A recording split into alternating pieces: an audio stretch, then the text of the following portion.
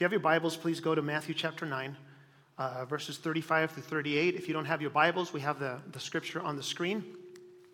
Matthew chapter 9, 35 to 38 says this: Jesus went through all the towns and villages, teaching in their synagogues, proclaiming the good news of the kingdom, and healing every disease and sickness. When he saw the crowds, this is what he says, when Jesus saw the crowds, he had compassion on them, because they were harassed and helpless, like sheep without a shepherd.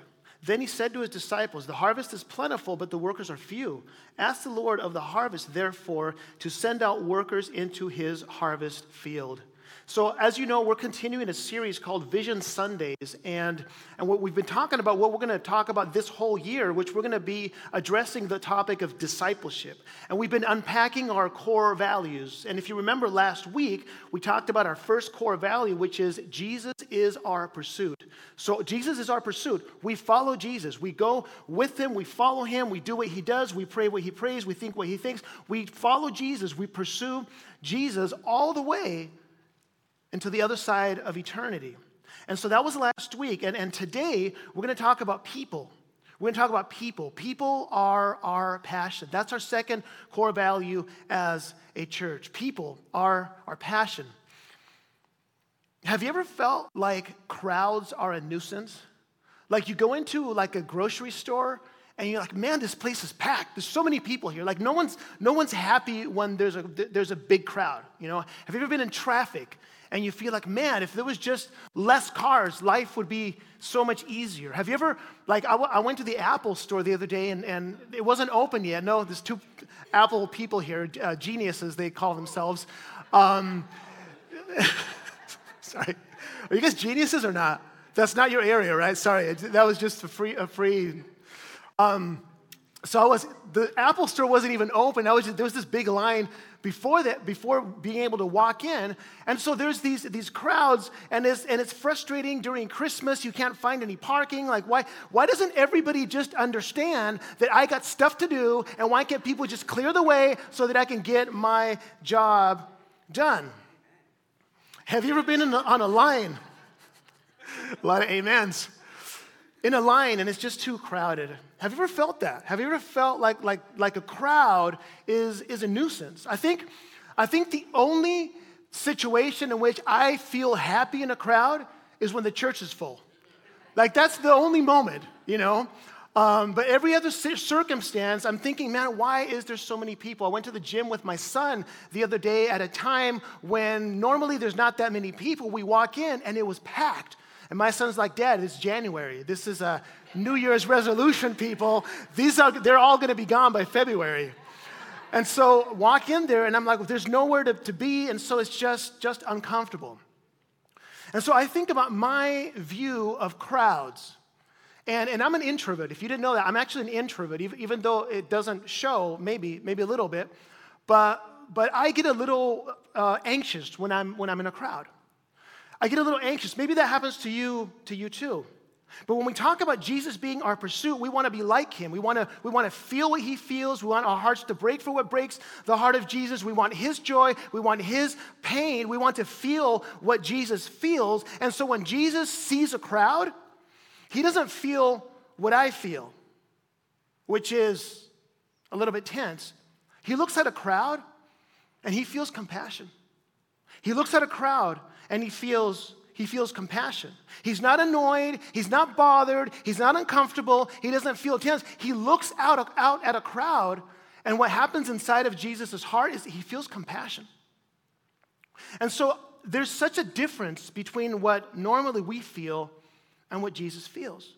And so I want to talk a little bit about this. Compassion. What is compassion? Compassion is common passion, which is you feel what others feel. When somebody's happy, you're happy. When somebody succeeds, you're happy for them. When they're sad, you're feeling what they are feeling. And that's what Jesus did, and that's what we should also feel when we interact with one another. We should feel compassion. And compassion is really undistinguishable from love. Love and compassion are basically interchangeable. They're the same thing. Look what Matthew 22 says. This is Jesus talking. He answers. This is a Pharisee talking to Jesus. Teacher, Matthew 22:36, teacher, which is the greatest commandment in the law? Jesus replied, love the Lord your God with all your heart and with all your soul and with all your mind. This is the first and greatest commandment, and the second is like it. Love your neighbor as yourself. He says all the law and the prophets hang on these two commandments, love God and love people. When he talks about loving your brother and sister, he says, as you love yourself, which is really the same thing as compassion. Like you're feeling what the other person is feeling. You love them as if what they're going through, you're actually going through it yourself. So you care for yourself. You provide for yourself. You feed yourself. That's how we should feel. That's the goal of what we should feel for our brother and sister. We should feel compassion. 1 John chapter 4, 7 and 8 says this, dear friends, let us love one another, for love comes from God. Everyone who loves has been born of God and knows God. Whoever does not love God does not know God. Whoever does not love does not know God. Because why? Because God is love. And so you may be here and you may say, I love God and I know God, right? And the reason for that, you love God and you know God, is because I come to church. So I know God and I love God because I come to church. I know God and I love God because I read my Bible. I know God and I love God because I go to growth groups. I love God and I know God because I listen to messages. I love God and I know God because I give. I love God and I know God because I pray. You may say all these things, and so I love God and I know God for these reasons. But the Bible teaches us that our knowledge of God is not measured by our quote-unquote love for God, but how do we love our brother and sister? In other words, tell me how much you love your brother and sister, and I'll tell you how much you actually love God. You see, love for God and love for others are inseparable in God's economy. The Bible tells us, whoever does not love does not know God, because God is love. So today I want to talk to you a little bit about what it means for people to be our passion. Every Sunday we welcome new people. Like it makes my day, and I can feel it for you guys too. When new people are visiting our church, like that just makes my day. We're happy. We're happy. We clap. We love you guys. We're happy that you're here. But I want to tell you that part is easy. Just clapping and saying, hey, great, you give the people a smile, that part is easy. It's so easy because there's a distance, right? So it's like, hey, glad you're here. Hope to see you next Sunday. Maybe you'll be here, maybe you won't. I don't know if I'll remember or not, but that's just kind of how we feel. You see, the Bible is not teaching us that love is that simple. What Jesus asks of us is different. He's not saying be nice to your neighbor. He's not saying don't be nice to him, but he's not saying be nice to your neighbor. He's not saying just be kind. He's not saying just give a smile. He's saying love. And love is different. You see, love is not what most people think. And you may say, Pastor, how in the world am I supposed to love someone if I don't feel it? How am I supposed to do that? How can Jesus command for someone to feel something? What a strange command. But we're not commanded to feel anything. We're commanded to love, and love is a verb. It has to do with what you do. It's an action that comes as a result of obedience. So you love whether you feel it or not, which, by the way, I could go off on a whole other tangent here, but let's just say one thing and then I'll continue. If you and I base what we do, how we identify, or the actions that we take based on what we feel, then we're onto a slippery slope. Because what happens? You end up being your own God. And you expand that out to society, and we have a godless society that bases what they do and what they feel and how they identify on what you feel and not what God commands. And that becomes a slippery slope because man ends up being God. And that's a problem. And the same is true with love. God is not saying love when you feel. Like if you feel like that person is lovable, then you go love them. No, he says love regardless. And we're going to go into that a little bit here. Matthew chapter 5, verse 43 to 47 says this. It's Jesus' Sermon on the Mount. You have heard that it was said, love your neighbor and hate your enemy. Love your neighbor and hate your enemy, right? That's obvious, right? That makes sense. Love those who love you and not those who hate you. But verse 44 says, but I tell you, love your enemies. It's a challenge. Love your enemies and pray for those who persecute you. And here's the reason. If you love those who love you, what reward will you get? Are not even tax collectors doing that?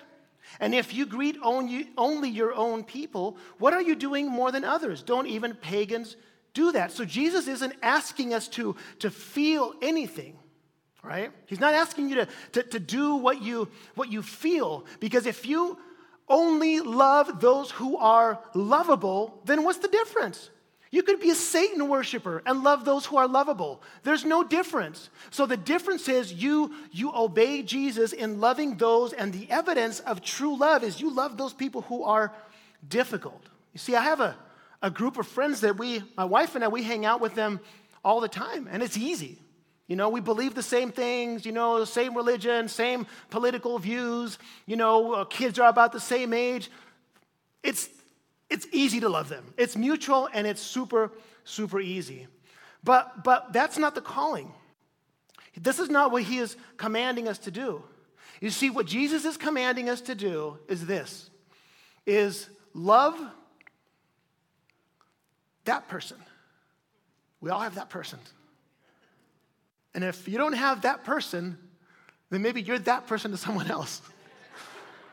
We all have that person, maybe multiple, but that person that has done everything in their power to make you hate them. That's the person we are calling to love and pray for. He says enemies, okay? And the way to identify the person, because you may say, I don't have anybody, but is there anyone in your life that you cannot sincerely pray for? Like, you can pray. I'm not talking about, I pray that you will shower them with blessings, actually make them drown in blessings, right? Not that person. That's not a real prayer. That's not a real prayer. What I'm saying is that you can sincerely, from the heart, pray and love that person that hurt you. And I know this is going deep, and I'm not asking you to resolve this today. I'm showing you the direction in which we need to go. You may say, that person has done nothing to deserve my love. In fact, that person has done everything for them to be deserved, for me to hate them. Here's the thing. The Bible teaches us that your inability to love the unlovable says more about your relationship to God than your relationship to that person that you can't love. It says more.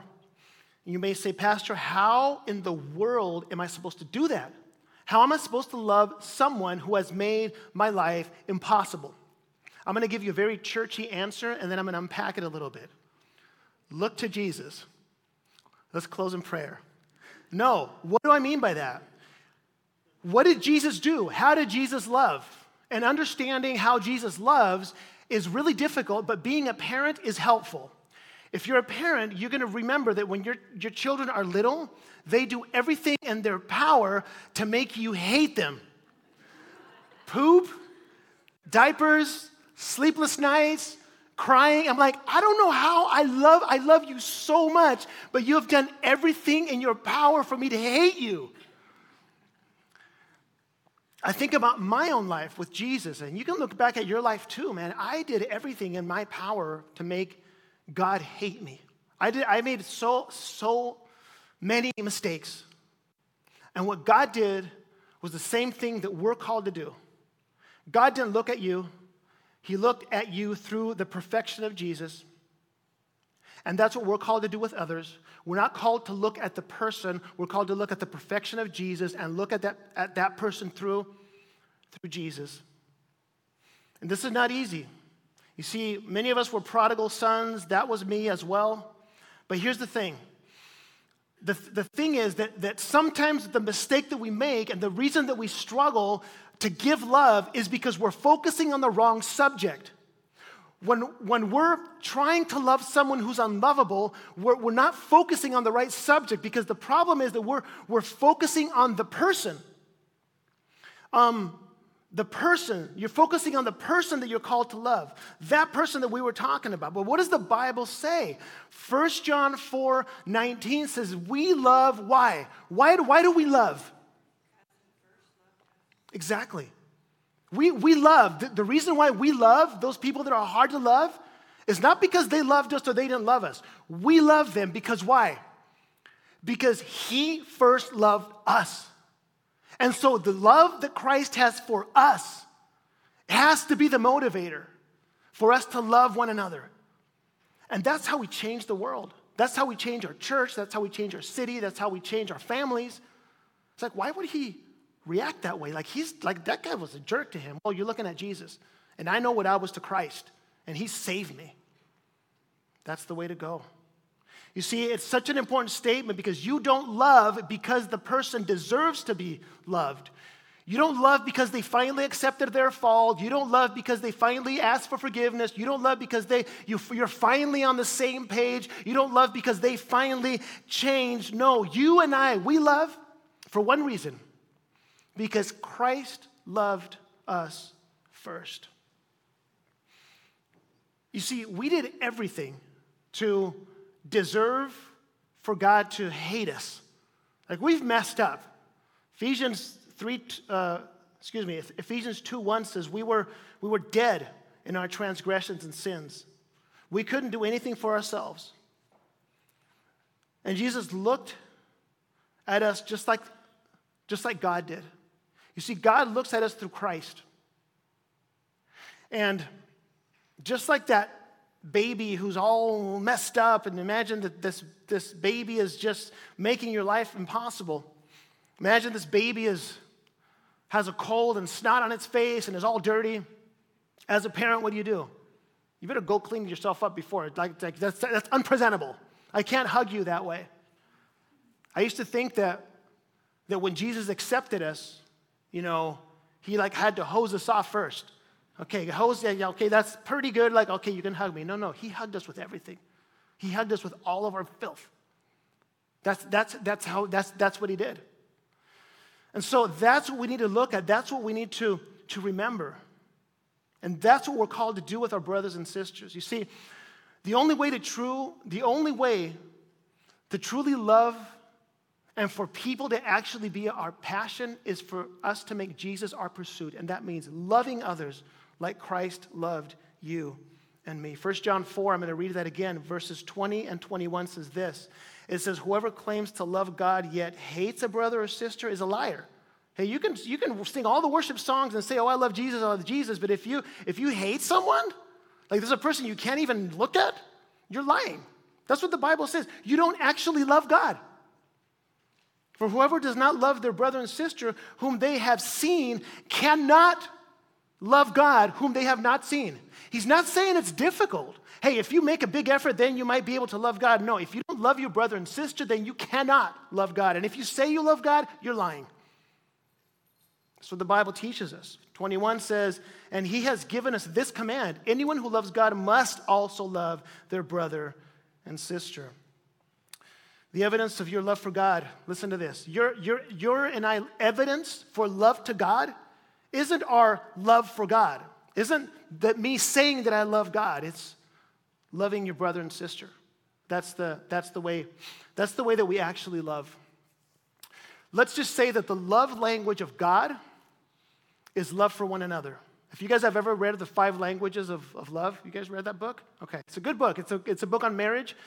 And so basically what it is we all have love languages. And I have 2 love languages. One is physical touch, and the other one is words of affirmation. Those are my 2. And so my natural inclination toward my wife is to give her physical touch and to give her words of affirmation. But the problem is those are not her love languages. Her love languages are gifts and help. It doesn't have to be expensive gifts, but gifts and help. And so I could give her words of affirmation all day long. She's not going to receive that I'm loving her because those aren't her love languages. So I have to give her gifts and I have to help her. That's how she understands that I love her. You see, God's love language, you may think God needs for us to tell him how great he is. Well, that's not his love language. God knows how great he is. He doesn't need us to tell him that. God's love language is love for one another. Tell me how much you love your brother and sister, and I will tell you how much you love God. This is kind of the core of this message today is you can't love God if you don't love people. That's it. Show me how much you love your neighbor, and I will tell you how much you love God. Love for one another is God's love language. And so, I'm going to close with this. One of the things that we're going to be talking about a lot this year, as you know, last year was all the gospel and Jesus and all that stuff, which is great, and we're going to go deeper in that. But this year, I'm going to start challenging you. We've talked about the whole idea of having one foot in the known and another foot in the unknown. So we want to create a space for our faith to start to grow. And one of the things that I want to challenge you to do this morning, not to do this morning, but I want to challenge you this morning to do, is to think about that person. That person. You know who that person is? No pointing.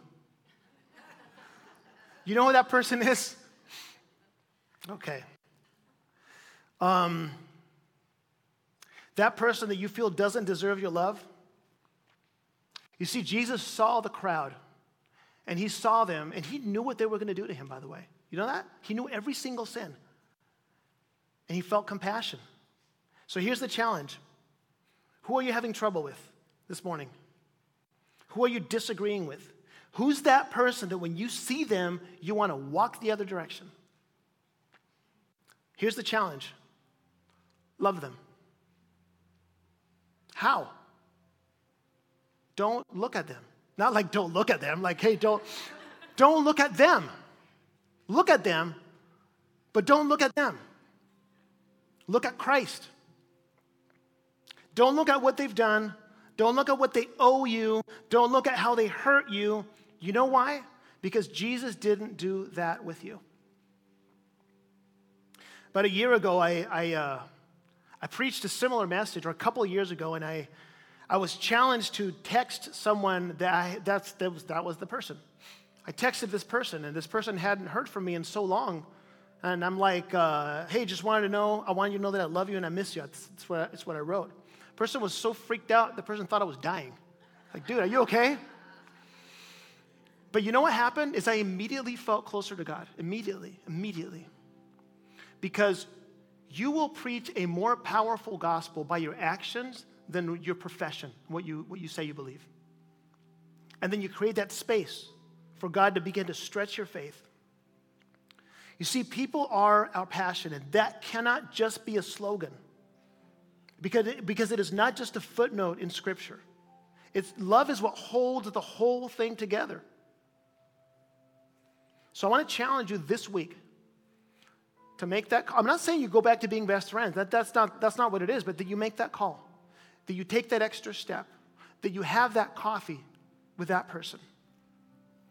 Because when you do that, you create a space for God to begin to stretch your faith and to begin to understand more deeply what the gospel is. When you do to others what Jesus did for you, you're like, man, oh, so that's what it was. Okay. And it starts to flesh out in your own body, in your own spirit. You see, we are called to look at Jesus because God did the same thing when he looked at us. He felt compassion for us. So I'm going to pray right now, but I want you to ask yourself a question, a more broader question. What would your family look like if what you felt was love by looking at Jesus and not at them? What would your church look like if you didn't look at the people that you had differences with, but you looked at Christ and loved them through Christ? What would our country look like if we looked at our brothers and sisters on the other side of the aisle and all the things that we have differences in through the eyes of Christ and not focusing on the things that bother us? It would change everything. You see, people are our passion because Jesus died for them, and it is our calling to love them. Let's pray. So, Lord God, we recognize that this is a tough thing to actually do. We recognize that this is an easy thing to say, and it sounds right. But I pray in the name of Jesus that you will convict each one of us this week to do the thing that you're calling us to do. And that as a result of that, our faith will be stretched and that we'll be able to understand more deeply what it is that you did for us as a result of what we do for one another. We thank you, God, for your sacrifice. We thank you for your love. We thank you for your mercy. In Jesus' name we pray. Amen.